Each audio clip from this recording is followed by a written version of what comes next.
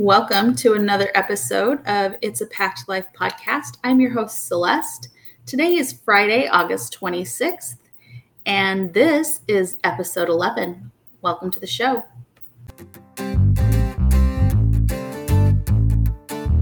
So since this is episode 11, I thought that it would be a good episode for me to do one that was just about me. And that sounds really egocentric, which is not my goal. But the podcast, the whole reason that I started this podcast was that there's so many times when there would be like a conversation or something that I'd be having with one of my friends, and I would think, oh, I really wish that I could record this so that I could come back and play this all again. Because as much as I was getting out of the conversation in the moment, I knew that there were deeper things that were being said that I wanted to think about again, that I'd want to hear again. And then I thought about how many times when I get to know people, I wished that I could sit after a conversation with them, that I wish that I could go back and like sit and just be a fly on a wall during some of the conversations that they had, because they were just such fascinating and amazing people. The podcast was born out of that, basically, that I wanted to share some of these amazing conversations that I have with other people who, like me, just sometimes want to be a fly on the wall for some of the conversations that people that they think are just really awesome are having. So if you stuck with me this long, I super appreciate it. I know this is episode 11. Like I said, there was a couple of weeks where there hasn't been a podcast due to a family situation that came up. And then also the fact that I deal with clinical depression. And sometimes when it shows up, the most important, empowering thing that I can do is to give myself permission to just stay alive.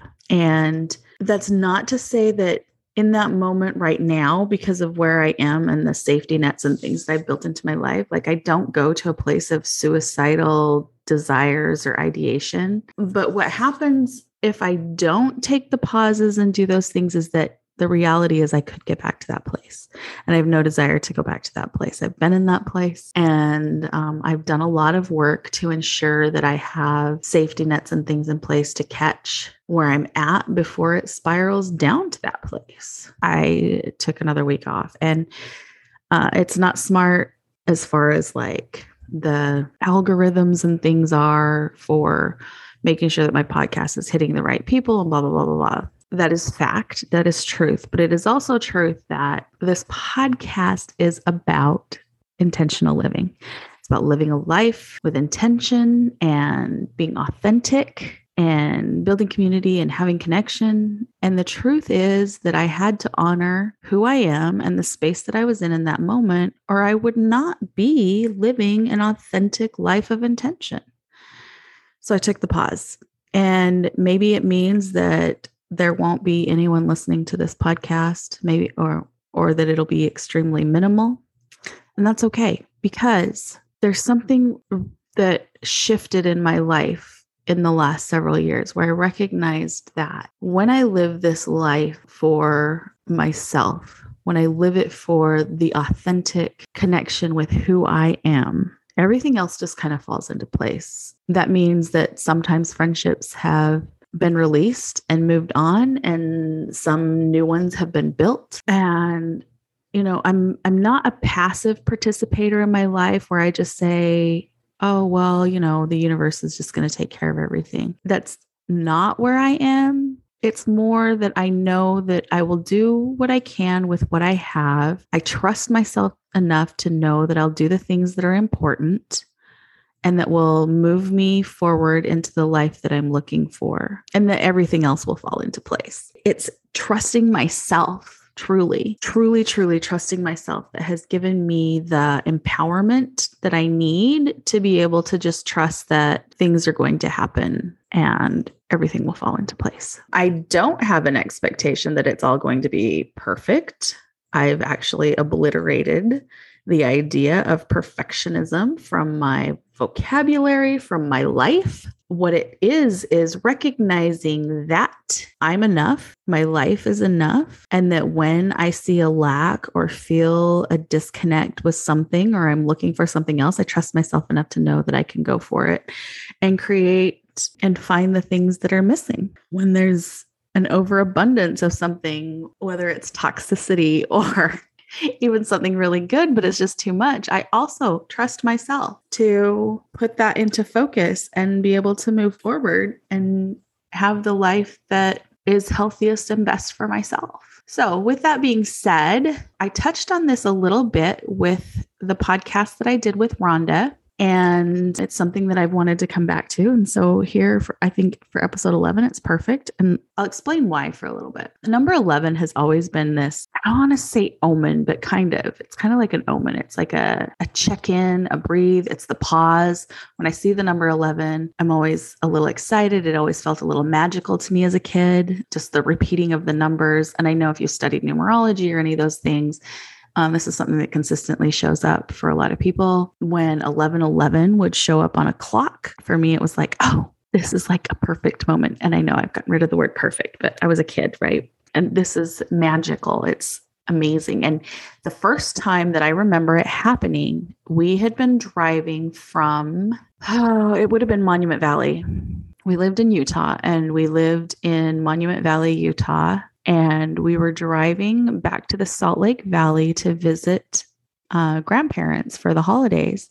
And we came up over the point of the mountain between Provo Valley and the Salt Lake Valley. There's a place called Point of the Mountain just before the prison. I can't remember the name of the town that's right there. Anyway, we come up over the point of the mountain and you could see the lights, and it was so much smaller then than it is now. But come up over the mountain and all of a sudden you would see all the city lights laid out of the Salt Lake Valley. And it always felt super magical and exciting because it meant it was time to see grandparents and cousins and people that we didn't live close to. That was always super fun and exciting. And I looked over at the clock and it said 11:11. It was 11:11 p.m.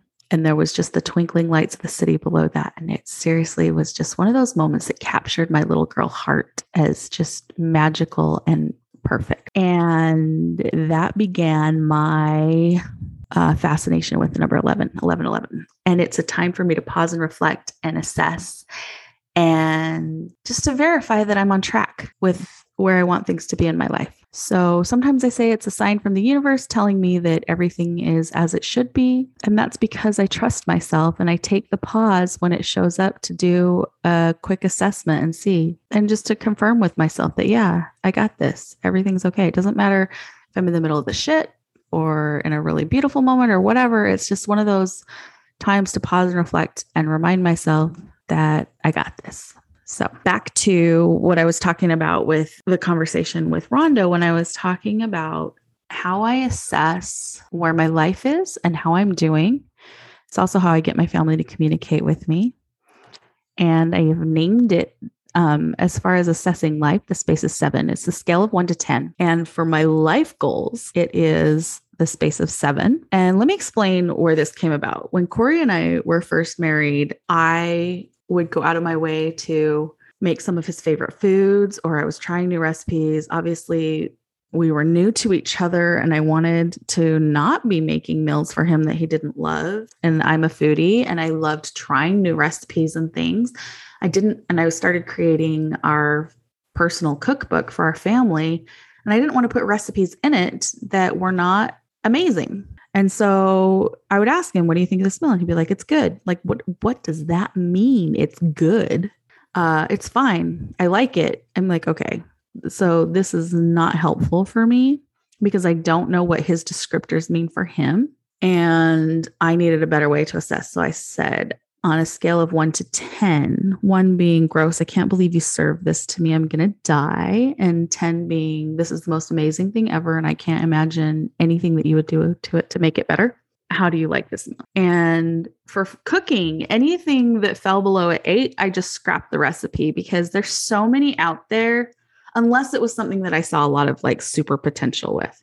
I will say that there's a couple of times where it would get like a 7 or something. And I'd be like, I know how to make this a 10. But for the most part, if it hit below the 8 for a recipe, it was just like, there's so many recipes out there. There's so many cooking things and things to do that there's no point holding on to anything that isn't hitting that 8, 9, 10. And then I would tweak it and find the things to do to get it from the 8 up to the 10 if I could. Or I would just accept that, there might be something that could make this more perfect, but it's really good and we're going to hold on to it. So that's what I did with cooking. Corey, we also found that we were going on dates and doing activities and things that neither of us really wanted to do, but we went along with it because the other person had thrown it out and we assumed that it meant that it's what they wanted to do. And we wanted to be loving and supportive. And I can't even remember what activity we ended up doing where it was obvious that neither of us really wanted to be there, but we were having a good time because we were together. And then we were like, okay, so here's the deal. From now on, when someone throws out the scale of 1 to 10 or throws out an activity, we'll bring up the scale of 1 to 10 and we'll decide, what we want to do. And if it wasn't at least a 7 for one of the people, we wouldn't consider it. Now, if one person says it's a 7 and another says it's a 2, we're going to keep looking for an activity. If one throws out that it's an 8 or a 9 and someone else is like a 3 or 4, it's up to that person that's at the 3 or 4 to say, is this something I want to do to hang out with my spouse because it's something they really want to do or not? And it just really helped clear up a lot of the miscommunication and things that we were having. And we stopped doing activities we weren't interested in doing. And it was really important, especially as a young married couple who just bought a house and wanted to start a family. And we were trying to save for those important things that we weren't out spending money on activities we didn't even really want to do. And I didn't realize at the time, but we were already starting to build a way to make sure that we were living a life with intention back then. To just have a lot of clarity and understanding. So over time, it's something that I began to recognize as the tool that it was. And because I do struggle with mental health issues, and after his deployments and things in the military, Corey deals with PTSD and he has anxiety and things that crop up because of the PTSD and that time in the military. And Rory is a super anxious child also because, dad was gone so much when he was little and it created separation anxiety and the fear of the unknown, which totally makes sense when you're a little kid and you have no understanding of time frames and you just know dad's gone, then he's home. And because people are idiots, there were people who mentioned that his dad was at war. Little kids don't have concepts for these things. In fact, there was someone in a grocery store, this made me so angry, who actually said, how do you feel about your dad being a baby killer?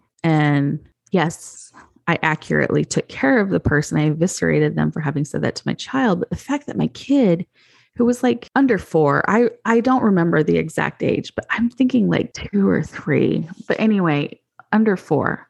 Who says that to a child? I don't care if that's what you believe, but the fact that it said, and those things do stick, even though the kid is that little, they stick in a way because they don't understand what it means. They just know people are angry and now mom's angry at these people. And what do they mean? Baby killer, so anyway, our whole family deals with different mental health issues, which is fine. It's a reality that more people need to talk about and be honest about. And we need to continue to get rid of the stigmas around that. But in communicating how we feel, because this is a question that comes up a lot. And even if you don't deal with mental health stuff, it's still a question like, how are you doing? And we have the trite answers of fine, I'm good. Or sometimes we might elaborate on how we're doing. But how do you really, truly, accurately convey that to another person? Like where you're at, like where's your mental health today? How's your emotional health today? And so we applied the scale of 1 to 10 for that as well. My goal in life is to find myself living in the space of 7. What that means is I don't expect perfection. Like I know that life is not going to consistently be at a 10. I know that we're going to take dips to a 2. I know that things are going to happen. I know that life is going to come at me. There's going to be situations that are out of our control that are unpleasant. It's just the nature of life. Like there's no way to control all of the little things that come at us. And if you're trying, just let me give you the wisdom of 45 years on this planet. And from the wisdom of people who have been here longer than me that have also expressed this, there's no such thing as control. The harder you try to hold on to control, the less you have of a real grasp on what's happening. So in recognizing that life is going to keep happening, there's no way to control it. We can mitigate circumstances, but we cannot control everything that happens. I know. But there you have it. How do I accurately assess where I'm at and where do I want to be living at? And I realized that for me, that space, if I'm consistently falling in the 7, 8, 9, 10 area, then I'm living a really good life. And I'm not talking about every day, but like as an average for the day, as an average for the week or the month or the year, when I look back and I say, how was today? I want to make sure that if I'm not falling into that 7, 8, 9, 10 space consistently, that I'm asking myself why, and if there's something that I can do about it. There are going to be days that are a 2 or a 3, and sometimes there is nothing you can do about it. But by having the scale of 1 to 10 and assessing myself, I'm able to truly recognize where I'm at and do a pause in that awareness. That's one of my words for the year is awareness, and the other one's intention.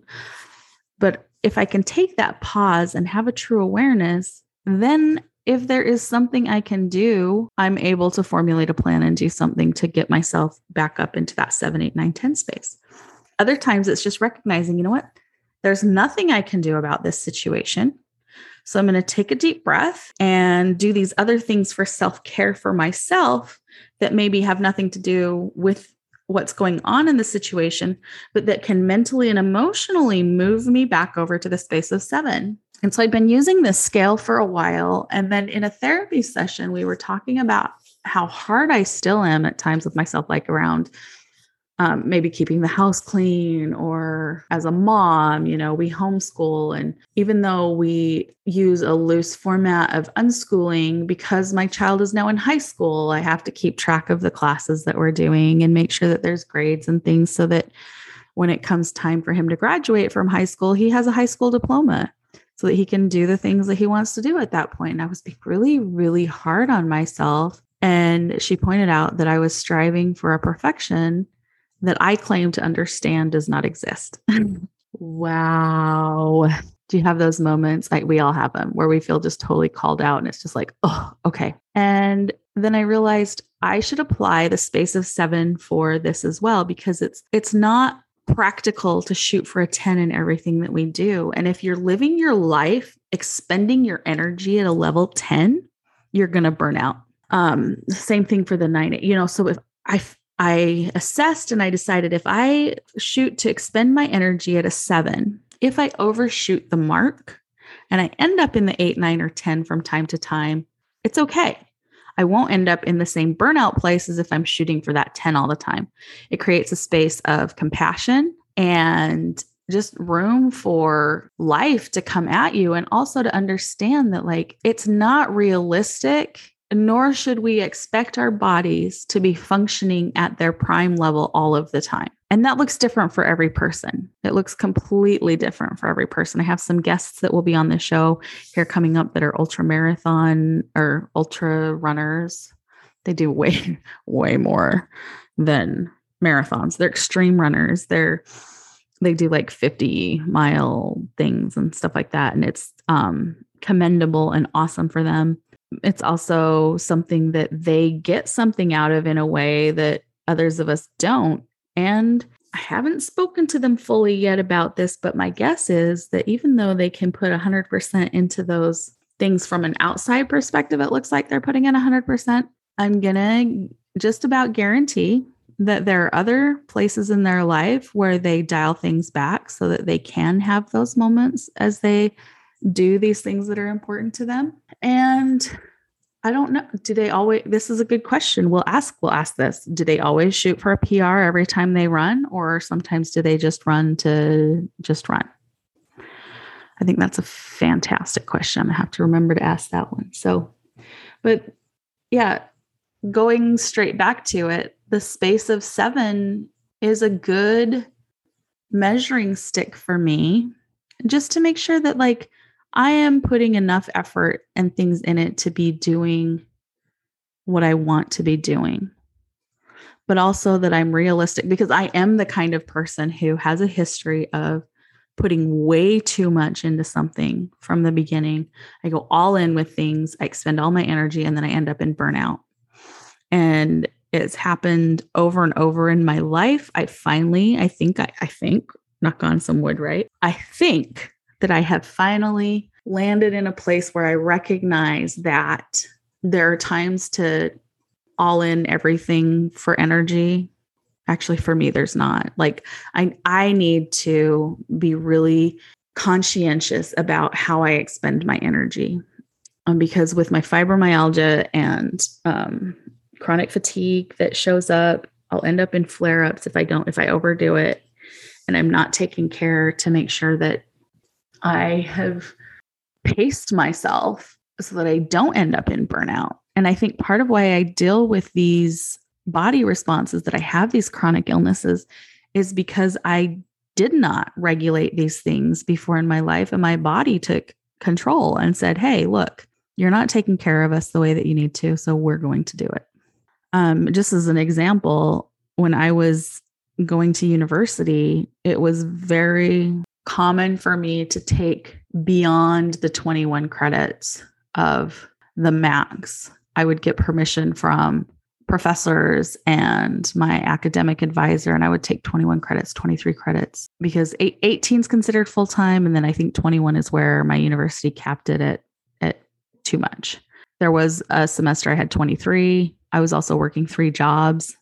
They were all part-time, but still, like I was just amping my output up at that level. And I don't know why it came as a surprise to me at the time, because I was in my early 20s, I'm guessing. I was 25, I believe, when I had a complete burnout and ended up having to drop out of school because I had chronic migraines every single day. I wasn't functioning anymore. And I just hit a point where I realized something has to change. Something drastically, majorly has to change. So I ended up dropping out of school to take care of my body and try to figure some things out. And then my life completely shifted paths because I ended up meeting Corey and got married. And I'm happy about the changes that it took. And I don't even mind, like I look back at those life lessons and I just, if I would love to be able to have given me advice that I would have heard. I don't think I would have heard it at that point in time because, in our early 20s, we think we know everything. But the one thing that I have learned over the years is that I do have to regulate my output and my expectations of myself, because it is impractical for any human to operate at a level 10 all the time. It's just not feasible. It's not doable. And it takes maturity to recognize that while we may be capable of that that level from time to time, that striving for it to be the daily output is unkind to ourselves.